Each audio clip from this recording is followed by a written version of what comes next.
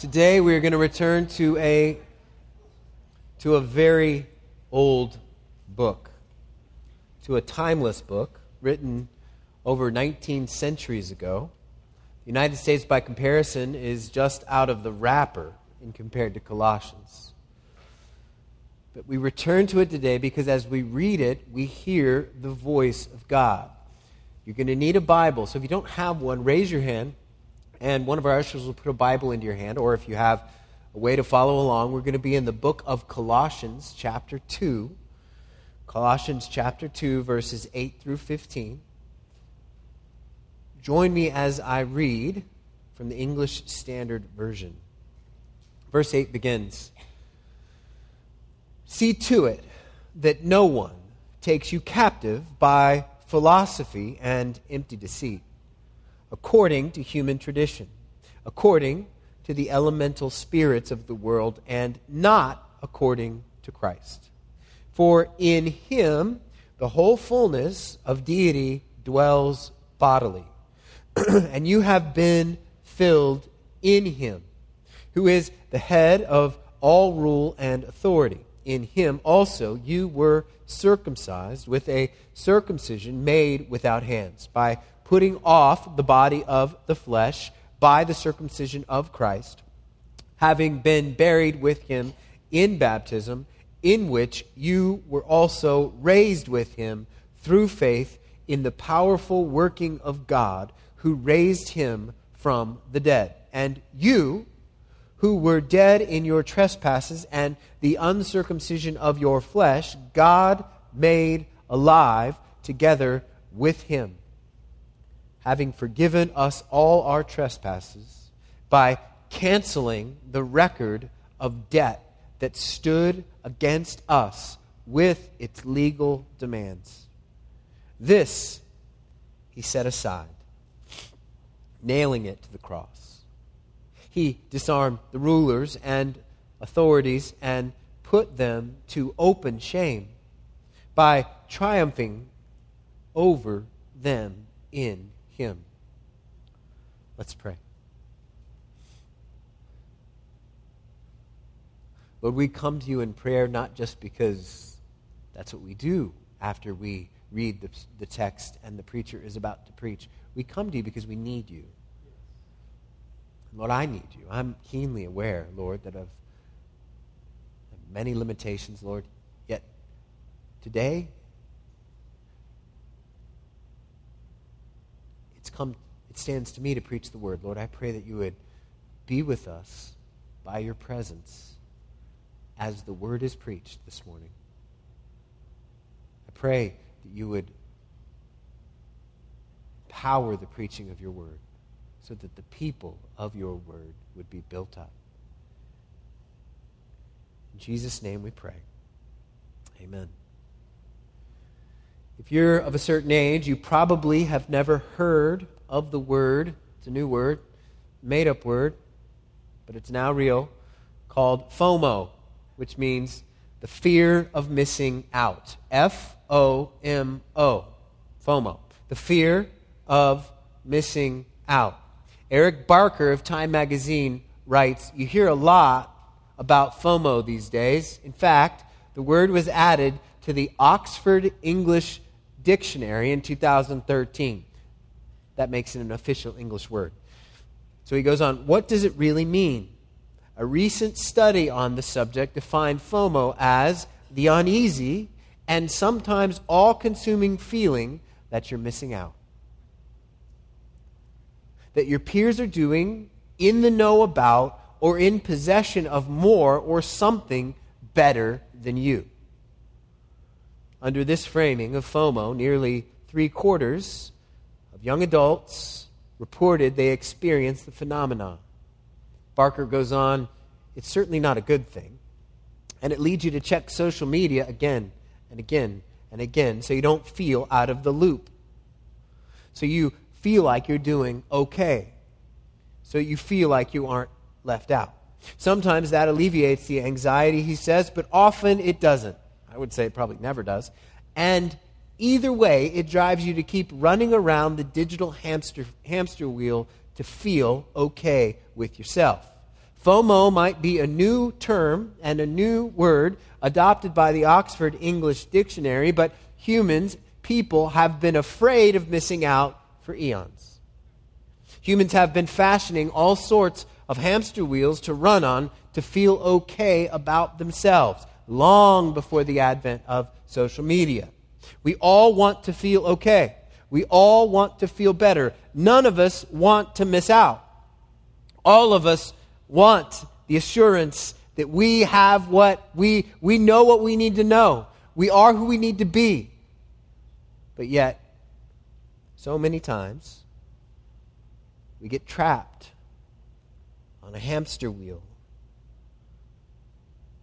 to try to make ourselves feel better.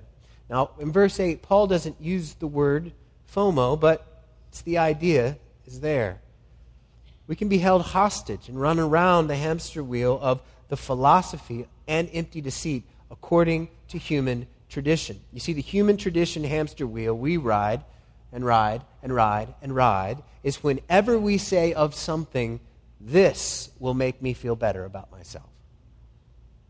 We run around and around the hamster wheel when we say, better health. If I have better health, I will be okay. If I have the right friends, I'll be okay. If I have enough money, I'll be okay. If I know the right people, I'll be okay. If I had good enough education, I'll be okay. If I get the appropriate respect, I'll be okay. If my family is happy enough, I'll be okay. But round and round and round and round the wheel goes, and nothing and no one, nothing changes, and no one feels better, and everyone continues to fear missing out. The truth is, many of us are taken captive and held hostage by a belief system that says, I can do these things to make me feel better about myself. Today, Colossians chapter 2, verses 8 through 15 invites us to jump off the hamster wheel. Feeling okay is not enough. Today's scripture is going to offer us something of a more enduring value. Something that will do far more than make us merely feel better about ourselves for a moment. The scriptures today are going to draw our attention away from ourselves and onto someone else, onto Jesus. We are simply unable to understand who we are, who we're supposed to be, what we're supposed to do unless we first start with Jesus. The most important thing about me and the most important thing about you is not me or you. It's Jesus. We can't miss out when we have Jesus. Do you want meaning in life?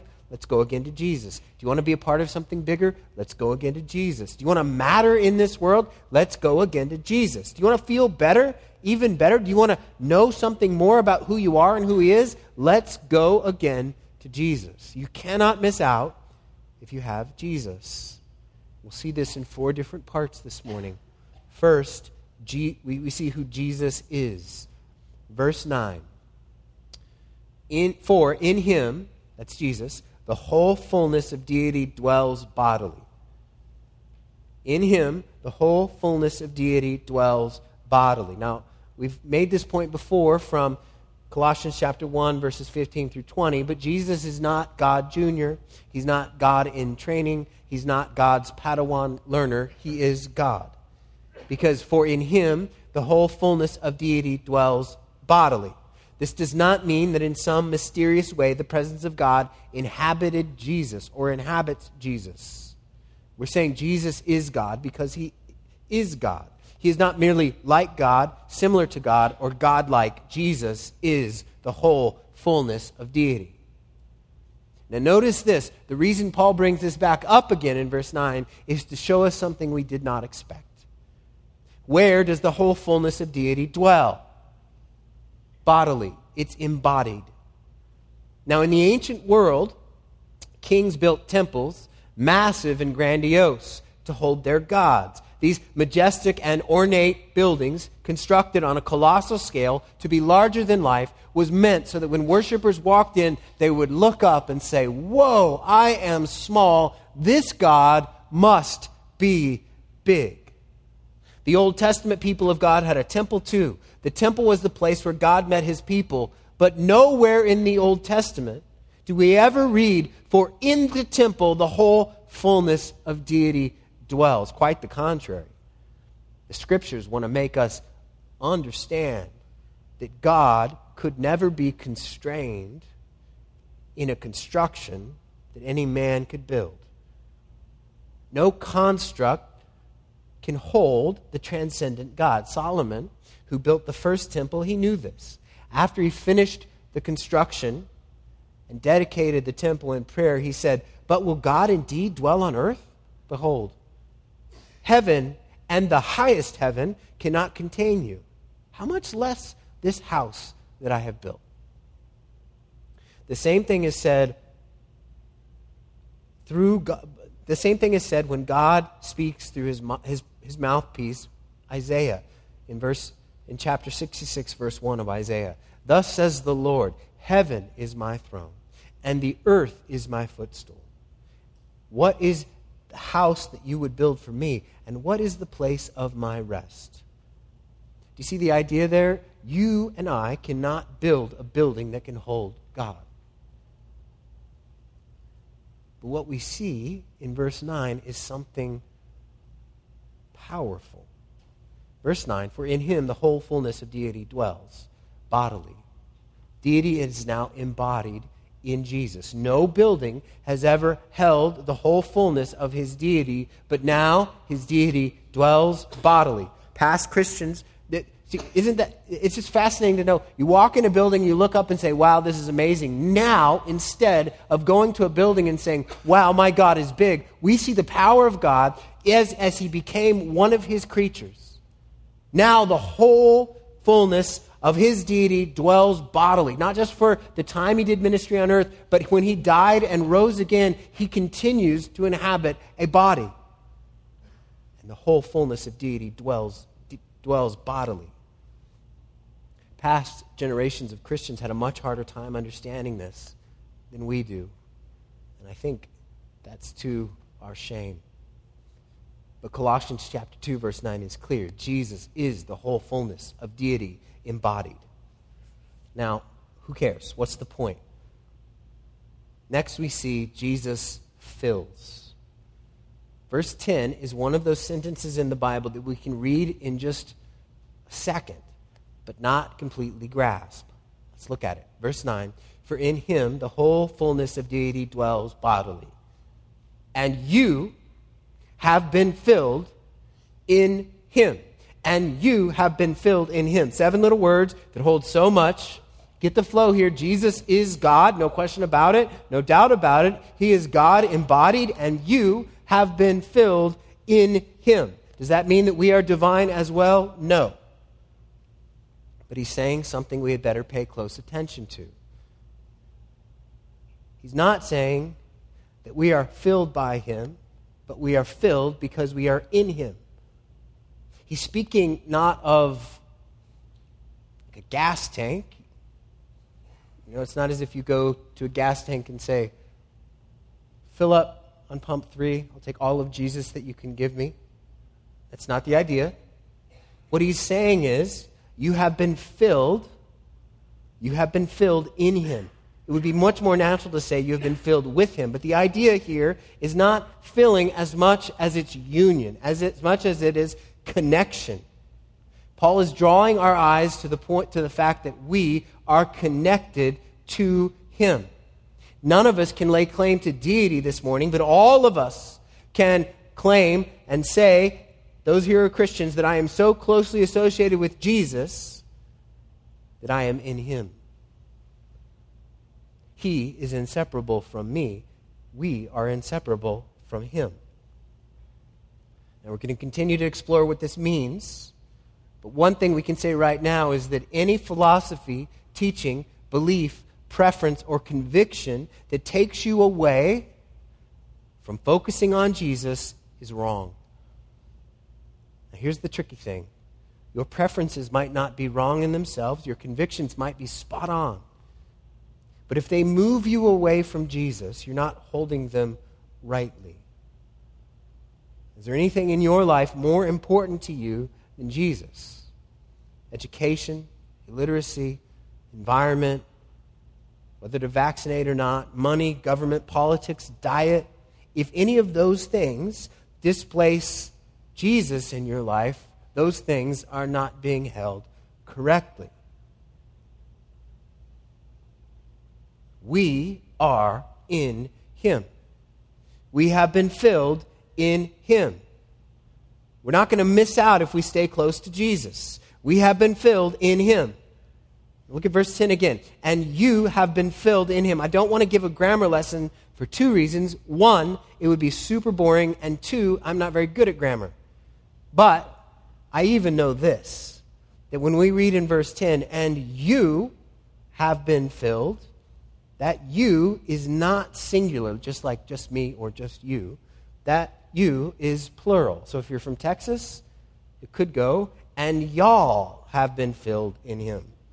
Or if you're from Philly, you could say, and yous guys have been filled in Him. But the idea here is that verse 10, the you there is plural. The you is plural. This is one of the many places where the Scriptures so clearly show that Christianity does not make sense in isolation. All real believers must be knit into a particular church. Have you ever heard people say, well, the Bible nowhere commands Christians to be a part of a church? That's nonsense. That's like saying the Bible doesn't command us to breathe. Why? Because if we don't breathe, we die. It's so basic, you don't need to command the basic or the obvious, and the Scriptures present Christians connected to other Christians. To be faithful, Christians must be knit into other Christians in a particular church. Paul wants us to know, though, that Jesus, though He is head of the church, He's not just some kind of weak little regional manager. Look at what he goes on to say in verse 10. And you have been filled in Him. He is the head of all rule and authority. So we are filled, we are in Him, and He is the one who has all rule and authority over all things. Jesus fills, and we are in Jesus. This is who we are. Look again at verse 11. Or look at verse 11. In Him you were circumcised with a circumcision made without hands. Now that is a hard right turn. It feels like if you're in the car with Paul and you're going along one way, all of a sudden he goes, and then you hit the side of the door and you're like, whoa, Paul, why in the world would you come out here and talk about circumcision when you were just talking about Jesus being divine and us being in Him? It's not every day you go from talking about the deity of Christ to circumcision. Why would He do this? Here's why. In the Old Testament, circumcision was that physical sign from God that marked His people out as different and unique from everyone else. It was the sign that all males bore on their body that they belonged to God above. That sign does not apply today. Verse 11 shows us that there is a different kind of circumcision, a circumcision made without hands, that associates God's people, that marks God's people out as unique and different. In fact, he takes the image and says, Christ was circumcised. To put it succinctly, we are circumcised through Christ's circumcision. That is His death. Christ's circumcision is more than just cutting a bit of flesh, but a sacrifice of His entire body. So when Paul says, in Him also you were circumcised, we can say, now what marks us apart is different, is His death. We are marked by His death. Do you see how this is much more different, much deeper than just saying Jesus died for my sins? That is wonderfully true, that is right, but there is more. He died for us, to be sure, but also we are in Him. And so it can be said, when He died, we died. Woodhouse says, Christ's death was so effectively for us that it was our death. We are so in Him that when He died on the cross, we can say, we died too. We died too. His death was our death. And that's not all. The association continues. Look at verse 12. Having been buried with Him in baptism, in which you were also raised with Him through faith in the powerful working of God who raised Him from the dead. Look how closely we're associated with this one who has fullness of deity. When he died, we died. When he was buried, we were buried. When he was raised, we were raised.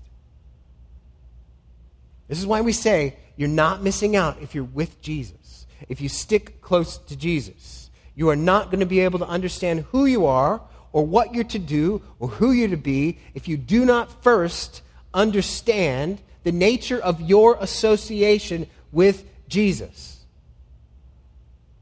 Jesus is God. Jesus fills us. We are in Jesus. And there's one more move in our progression. We're alive with him. Verse 13. And you, that's plural again, who were dead in your trespasses and the uncircumcision of your flesh, God made alive together with him, having forgiven us all our trespasses. Now, to be dead in the Bible does not mean that your body is a corpse. The dead are those who have no relationship with God. In him is life. Apart from him is death.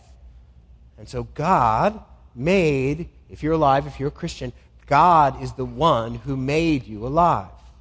God made you alive on his own, by himself. God acted on you to make you alive and unite you with Jesus.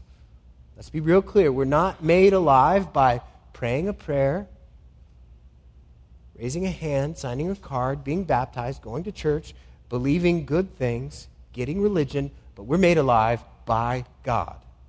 He has made us alive. And you have been made alive, what does it say? With him. With him. With who? With him.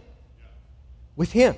We're not just alive on our own. We're alive with him. Who is the him we're alive with? Jesus. So if Jesus did not rise from the dead, we would not be alive. We can say we live because Jesus lives. We're not just alive untethered from nothing, like untethered from anything, like free agents doing whatever we want to do, going wherever we want to go. We're alive because he's alive. We're alive with somebody. We're alive with him. We are alive with him. We were once dead, and now we are fully and finally forgiven. But watch. I want you to see how he describes forgiveness. Here in verse 14 is the how of forgiveness. How does he forgive? By canceling the record of debt that stood against us with its legal demands. This he set aside, nailing it to the cross. So what did he do? And we can be tempted to think that our sins, he treated our sins as if we didn't sin. That's not what he did. We can be tempted to think that our sins are somehow imaginary. That's not what it is. What did he? The guilt is real. The shame is justified. What did he do? Actually, there is a record of our debt that stood against us. Our sins, there's a document, a record that has every single thing that we ever did. It is a record that marks off all of our thoughts, all of our deeds, all of our words, all of our intentions. Every word spoken in anger, every thought baked in lust, every unspoken bitterness, every unsavory action, every vain imagination is recorded in excruciating detail. Nothing was missed. That record has been kept, and it has legal demands. And the legal demand says guilty. This one described by this record, that person must be punished. Guilty. Now, let's take a step back. If you could know that there was a document about you like this, what would you do to get a hold of it? You'd do anything. You wouldn't want it to hit the light of day. You would not want it to fall in the wrong hands. You'd want to hide that document away in some dark corner somewhere that only you would know about. But here's the problem. How can you hide something from God? You can't. And hiding it doesn't make it false. That's no way to deal with sin. Hide it. Put it to the side. We need something better than a good hiding place. And that's what we have in Jesus. What did he do? He canceled, verse 14, canceled the record of debt. Cancel is kind of a weak word. He obliterated the record of debt that stood against us with its legal demands. The record of all of our wrongdoing was destroyed. When? When was it destroyed? Well, this he set aside, that record of debt against all of us, when? Nailing it to the cross. When was the record of debt against you that has legal demands that say you are guilty? When was that destroyed? It was destroyed when Jesus was destroyed. Now tell me that doesn't give us just a bit of sweetness in the death of Jesus Christ. All the evidence that would have been used to ensure your guilt, the document that withheld nothing about anything you did, all of your thoughts and actions and deeds, that document was nailed to the cross right alongside Jesus. And so when he was destroyed, all evidence against you was destroyed as well. Your guilt was canceled. The record of debt was canceled. Were the sins real? Yes. But the records are gone. Justice demands that we die, but Jesus died in our place. See, we can look at the cross and think, well, I'm glad Jesus died for me. He did. But he also died to clear your record. There is now no sin, if you're a Christian, there is no sin that stands to speak against you. There is no document in existence that can say, hey, Rich, he's a bad guy because of this, and this. Oh, I know I'm a bad guy. I know I've got sins. My sins, they were real. But the record of them is gone. Wiped away. Canceled. How canceled? So canceled. It's so canceled. The record of our debt that stood against us with its legal demands is so canceled that no power in all the universe could find those records of wrong. Those that might have been disarmed. Look at verse 15. And he disarmed the rulers and authorities and put them to open shame by triumphing over them in him. In Jesus, God triumphed and put Satan to shame. Now, Satan, what does Satan mean? That word means accuser. Because the reason his name is accuser is because that's what he does all the time to Christians. He accuses. He accuses you and he accuses me. The problem is, he's so good at this, he doesn't pick up on things that we didn't do. He picks up on things we did do, and he accuses us and makes us feel like, oh my gosh, we're going to pay for that. Satan is the accuser of the brothers and sisters, and he's able to fashion all manner of accusatory fiery darts and zing them at us. The darts hurt, but they can do no lasting damage because he's been disarmed. Why has he been disarmed? Because the record of our debt has been destroyed. Forgiveness is not just God going, oh, well, we'll just pretend like that didn't happen. No. Forgiveness is not the redefinition of sin to not sin. Forgiveness is looking at that document with everything we've ever done and destroying it when he destroyed Jesus. It's not that we didn't sin. It's that in Christ's death, there is no longer any evidence of our sin. There is no longer then any evidence of sin for us to pay for. How much better is the cancellation of our sins than the hiding or covering up of the record of our sins? Where could you hide the record of your sin? Where could you hide the record of your wrongdoing from God, the infinite one? Where could you hide them? There is no place. With apologies to Psalm 139, if you hid your record of debts in the heavens, he could find them there.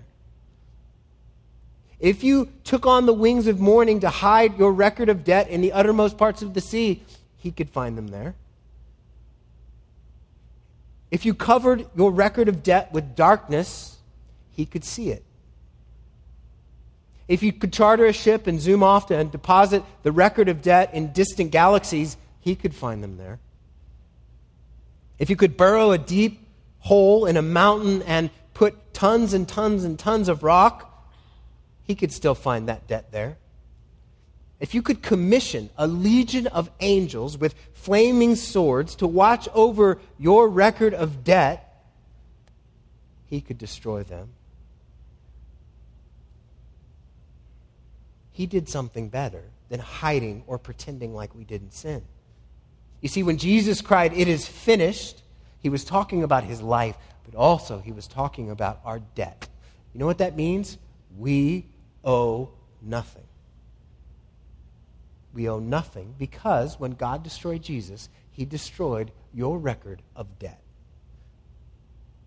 Now there is nothing that cries out against you, Christian, guilty. How can we have fear of missing out when we have a Savior like this and a promise like that?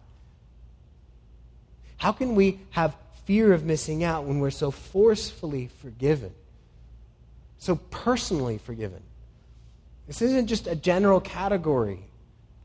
Each sin recorded, each document written, each document, if you're a Christian, destroyed when Jesus was destroyed.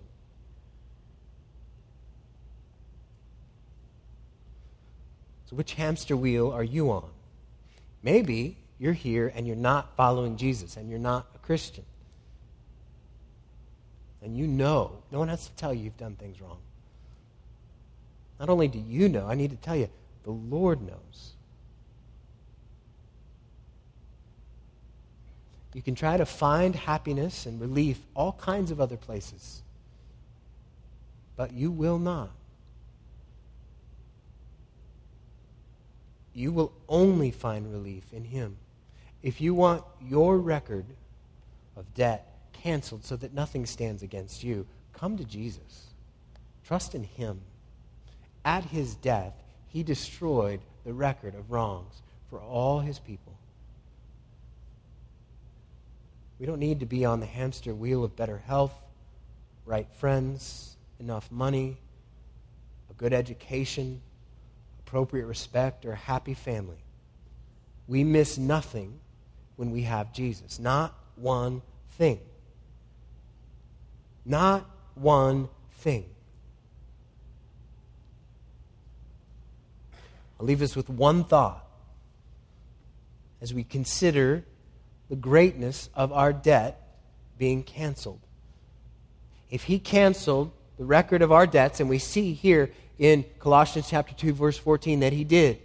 If he canceled the record of our many debts, do we have a right to record and keep the debts of others? No. We have no right.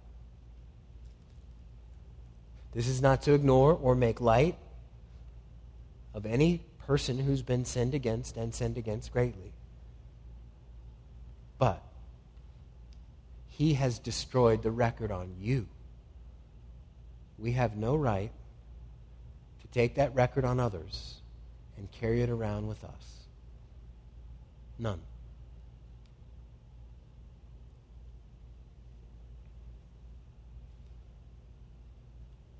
Christian, what have you done? What do you feel guilty for? Look to Jesus. Look to his death. What do you feel like you might be punished with? No. The punishment has been spent on Jesus. The record has been destroyed. Stick close to him and you will not miss out. Let's pray.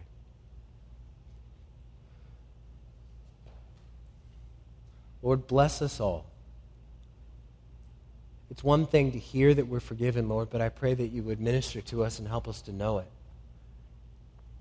I pray, Lord, that you would help us each. Lord, I don't know the state of every soul in this room, but I pray that you, if there are any here who are not regenerated, who are not in you, I pray that there would be a burning desire to turn from sins and take the record of wrong and bring it to you.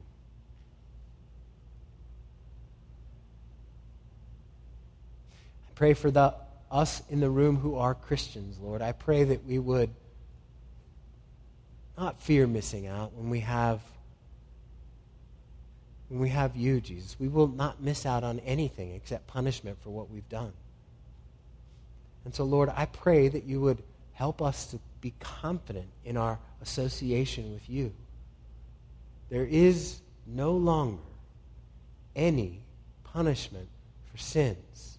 Jesus was destroyed, and our record of sin was destroyed right along with him. Thank you. Thank you for not treating us as our sins deserve. Thank you for destroying the record.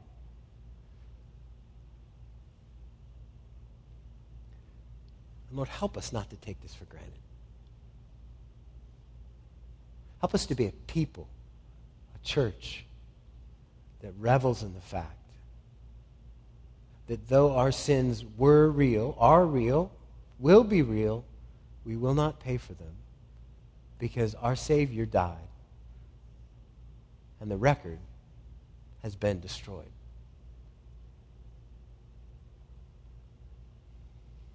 In Jesus' name, amen.